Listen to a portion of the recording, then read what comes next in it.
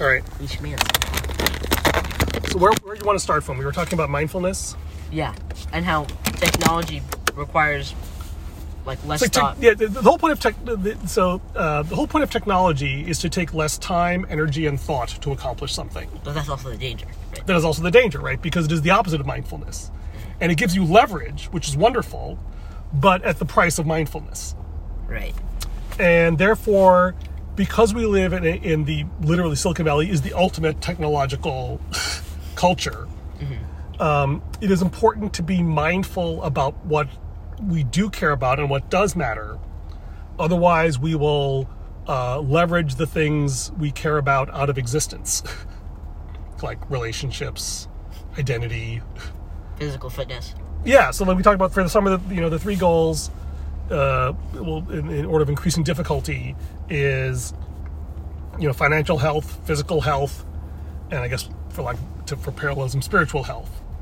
Right. So for financial health, it's like having a budget, even if it's a very simple one that's easy to meet, hopefully, where we understand how much money you have coming in, and basically between now and Christmas, making sure we have a managed spend so that you don't overwhelm it, or at least if you do overspend it, you do it where you are mindful of the consequences.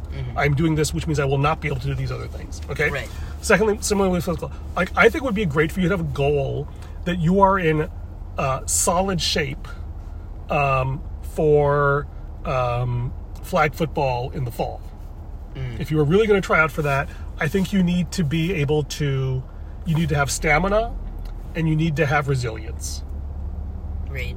Okay? Which means that, it was really impressive to me how your coach could get you to do 14 laps and you didn't actually injure yourself. You may have hated your life and you hated him, but you didn't actually injure yourself. I injured myself. How? When? My knee's hurt. After. Yeah, but you didn't actually seem to be... It wasn't like a long-term thing. Yeah, you were in pain, but you were not injured. And and learning that distinction is huge. Like, that is the most important thing that you can learn in terms is like I said, good pain versus bad pain. Right. You distinguish. And our body does not directly give us that information. We only sense pain. We have to use discernment to distinguish good pain from bad pain. But that's how we build stamina is by doing that. So, but then the third thing, which is the hardest one, is, I guess, spiritual health, which is, for lack of a better word, integrity or wholeness, which is that enlightenment is different. And oddly enough, useful, but in some ways less important than wholeness. Something like spiritual contentment? Spiritual contentment? So what enlightenment? Like wholeness. Wholeness. Wholeness is being, is the opposite of alienation or fragmentation. So fragmentation is when I am different people at different times, and I don't like some of them. Right? That's alienation. It calls me Doc. Finish the day strong, Doc. Doc. Oh, because you saw my watch. You haven't But that's fine. That's what I go by. You go by Doc now, right? Because you inherited that from me. Right. Yeah. Stick up the mantle. Yeah. Careful. You could get stuck with that. There was a guy I worked with at Apple whose nickname was Gramps. And when he was in his 30s, it was ironic. By the time he retired, it was no longer ironic. Oh, wait. No, I'm not becoming a doctor. Well, no more than I am. As long as I marry a doctor, right? You can be Doc like Doc in the Dwarves. I'm pretty sure he doesn't have a medical degree. Or like, what's up, Doc? It's not actually. Yeah, Elmore Fudd is definitely not considered anyone's idea of a doctor. Yeah. So that's a fascinating question. Why he says, "What's up, Doc?" There's got to be a comment below. No. Yes, there we go. Yes, I can put this on my podcast. You could. Yeah. This is not unlike the conversations I have on my podcast. So, the question, should I put it on the one I'm doing with Thotha or the one I'm normally doing with where I'm doing discipling? Probably not the discipling one. Okay. So we just do this as a bonus episode on with Thotha. Okay. So integrity is there's an essay I wrote when I took this class on spiritual entrepreneurship, which was kind of my thesis, which is that, the Bible, we talk a lot about sin, but that word means almost nothing to moderns. It feels like this weird archaic concept that, involves blood sacrifices and authority figures and lightning bolts coming down from heaven. But I said, in the way that I understand sin, is that sin is things that increase fragmentation, whether we fragment ourselves and we break our connection with ourself, with others, and with God. Disassociation. Dissociation, yes. Is it disassociation or dissociation? Dissociation is I think, the word here. Disassociation means something slightly different. Another word I really like is abjection, which is a philosophical term, like the way your body excretes poop is abjection. It is your body saying, this is not me. Right. And this whole idea of self, not self. And I started thinking objection was a negative thing, but then I realized it's a necessary thing, is you have to be able to say that something is not self to figure out who your self is. Right. That's the first thing we learn, right? Self and not self. Yeah, exactly. And but in the beginning we have these rigid categories. But when you actually look at the internals of your guts, well, the line between self and not self is like your whole alimentary canal is basically a dialogue trying to figure out what is self and not self, what I'm going to let in and what I'm going to take out. And it's kind of almost an arbitrary distinction at some point, in some sense. And the idea of self-differentiation, which is this talk I'm trying to work on with you, which actually this makes this tie in with the podcast feed this is on, is about this this podcast I'm doing with your grandfather, is about this I read like the first chapter of that with you, right? This guy, Angelo Denegri, and Seiler, and you got bored, which is fine. But now I'm doing it with Thatha. Is this guy who is a hitman who is kind of ashamed at how devolved he is and then how devolved the human race is, and he wants to evolve himself, and his solution is to abject those parts of him that he finds distasteful. Right, kind of an ergot situation. A what? An ergot. Where he got a bunch of biomechanical engineers together and just took out every part of himself that wasn't useful. Ah, yes. And then replace it with machines. Technological things. Yeah. Yeah, exactly. And this is precisely the thing about, and this is the hard quest of being human, because it is convenient and efficient to replace our humanity with machines. Right? And to, like we talked about, just use a digital app to solve the problem. As opposed to having to do the visceral, painful, and dangerous work of actually being fully present with other people and ourselves. And ourselves. Yeah. Because what I've discovered is that when I have, when someone offends me or hurts me, like the Godfather line, "You're dead to me." You've probably heard this. Like, it's like, what we're really kind of saying is that the part of me that relates to you, I am cutting off from myself. Damn. That's tough. Yeah, it is. But that is how we survive, right? It is a great survival tactic, because if we were fully alive to that emotional pain, we wouldn't be able to function. But it's a terrible strategy. It's a terrible strategy. And the era we are in now is one of, we've kind of done the abjection thing as far as we can, and all those abjected parts of ourselves are coming back to bite us. And, the one wonderful thing about COVID-19, amidst all the horrors of it, it realized, we are all connected. And if other people act in unhealthy ways, it affects everyone. And, the flip side of that is that it's easy to see how other people's negative behavior helps us. It's harder to see how our negative behavior hurts others. Yeah. And it's even harder to imagine what is the positive thing that we can do that would affect everyone. Yeah.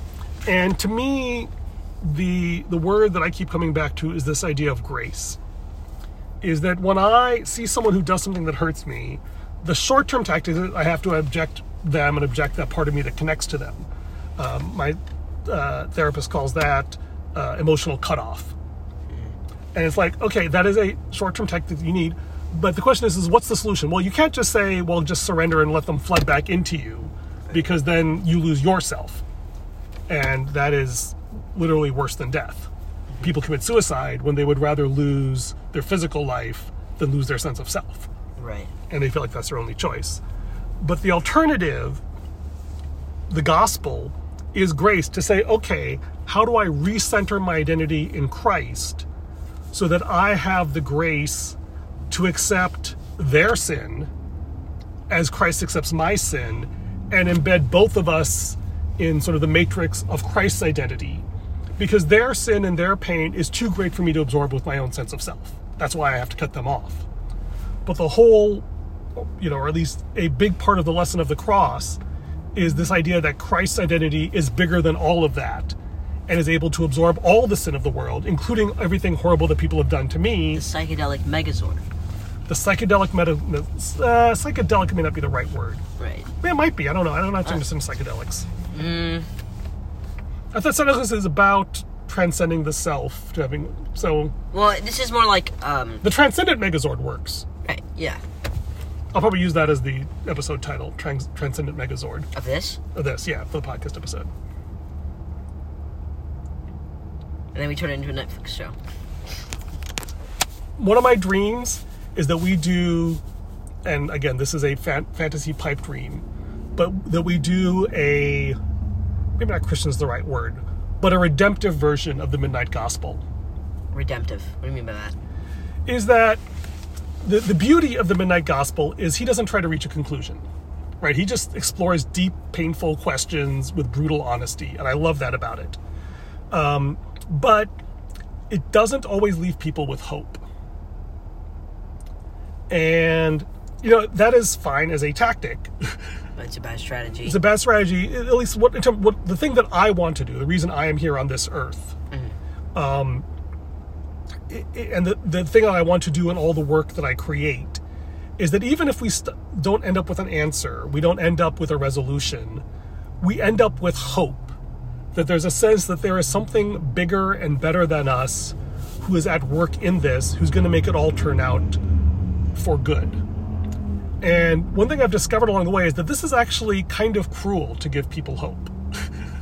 And a lot of people resent that. And so I want to be gentle about it, but this is the thing that I am relentless about. Is that, okay, I'm willing to let you get by with not having hope. I mean, that's your choice. But the whole reason I'm engaging with you is to confront you with the fact that I see your pain, I see your brokenness, I see how messed up the world is, and yet I still believe there is valid reason for hope. And whether or not you share that, I want you to at least acknowledge it. At least be confronted by it, whether you acknowledge it or not. To notice it. To encounter it. Encounter, yeah. Encounter is a great word. Encounter is originally a military word. It is. It means that, contra. It's the same. I thought it came from Pokemon. But Pokemon uses it in the technically correct way. It is encounter with an adversary.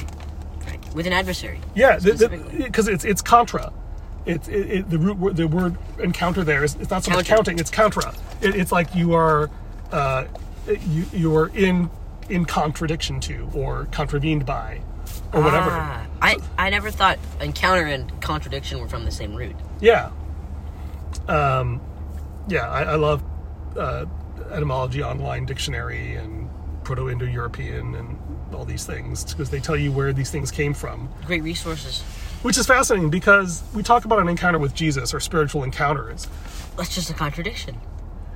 More than a well, the thing experience. Is that it's not just a neutral experience. It's that actually there's something antagonistic to the self in an encounter with Jesus. Or rather, antagonistic to the constructed self. Right. Which is the only way to reach, to approach, transcendence, but to move from the constructed self to the integrated self.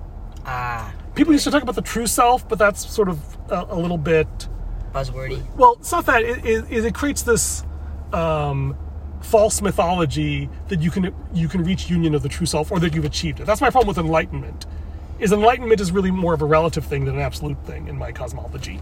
Right. It's relative to your previous constructed self, you can feel enlightenment, but then you just end up with a more deeply integrated self, but eventually there's another transcendence beyond that. Right. Like, you never get to the end. Right. And the idea is that, and the measure for me is that I'm not really fully integrated unless I'm totally at peace with myself and everyone's self and all of their not-selves. That is true enlightenment and integration. And that is the kingdom of God, and that won't occur until Christ rules in the millennium, whatever that means.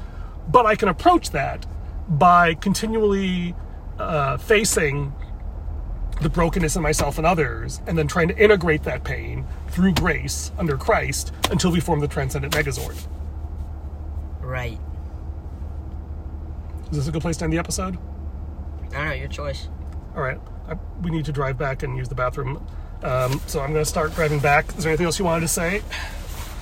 Or any questions? Not really. We should do this. Like Saturdays, go out for Starbucks and record our little podcast bonus episode. Yeah.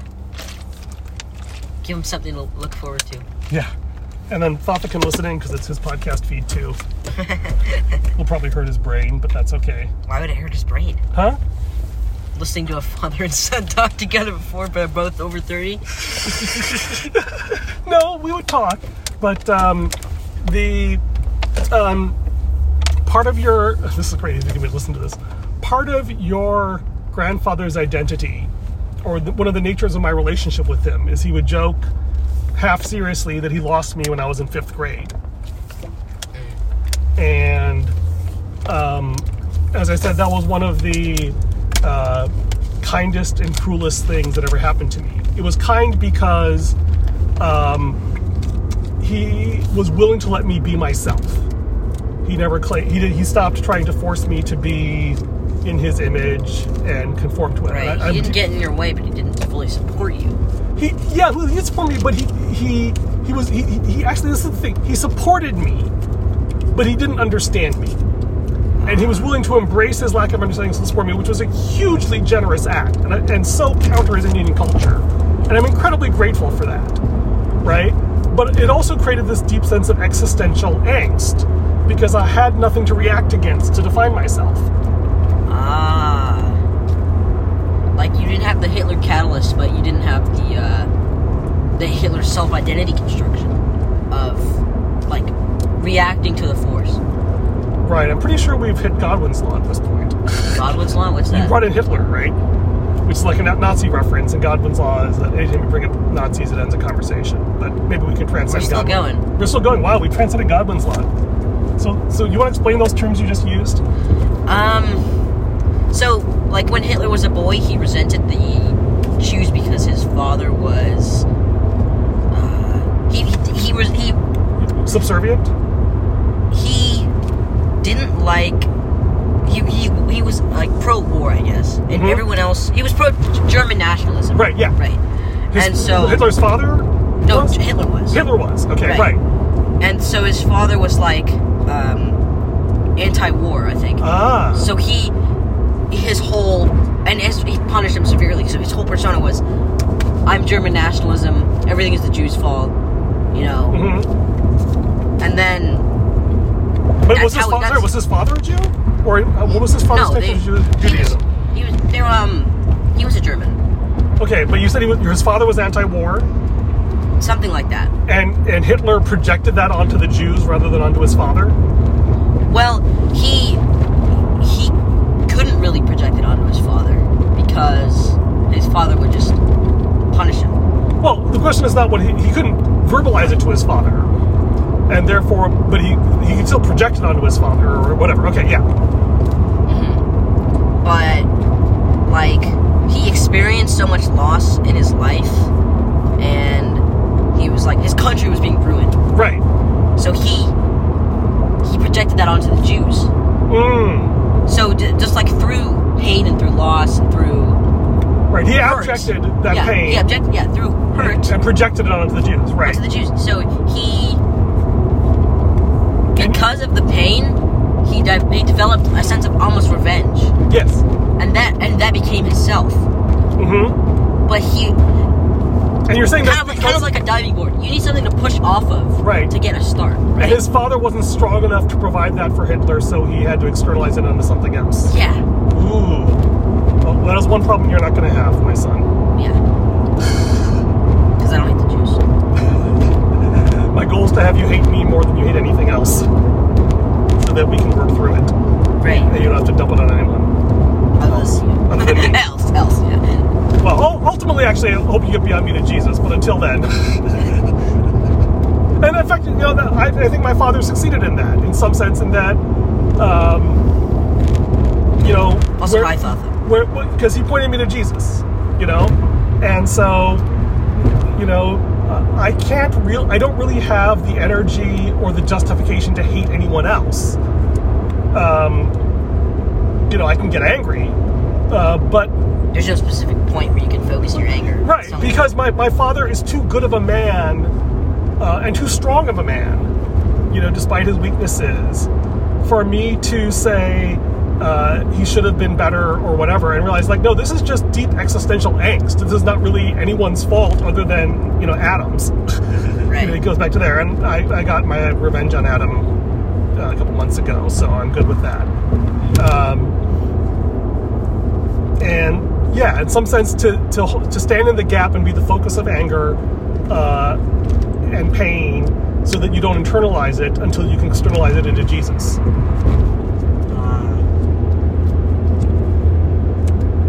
It's hard to let go of anger, and I think the only way to do that is through Jesus.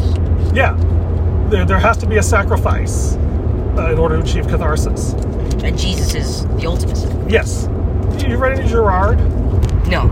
You should find a podcast on René Girard, because he is the most fascinating philosophical figure of the 20th century. Precisely because he is... he came up with a beautiful theory unifying anthropology, psychology, religion, and culture. And unfortunately, it had Jesus in the center, so he got repudiated by all the reputable philosophers. But he has this little cult following. And it's really fascinating, because as far as I can tell, the only reason he's rejected is because philosophy's part of their origin story is Nietzsche and rejecting God and the Catholic Church. That is the father figure that they define themselves by demonizing. And so it is literally unthinkable for them to find Jesus as a solution. Right. Because it's the thing they antagonized. Right, they define... Well, it's their sense of self, right? The question is, the diving board they pushed off. Yeah, exactly.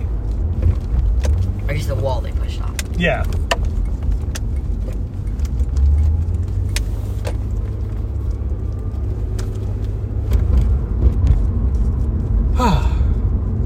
Just like siblings find a lot of their identity in differentiating themselves from each other. Sure. But that's a different podcast. All right. Till next week. Okay. Bye.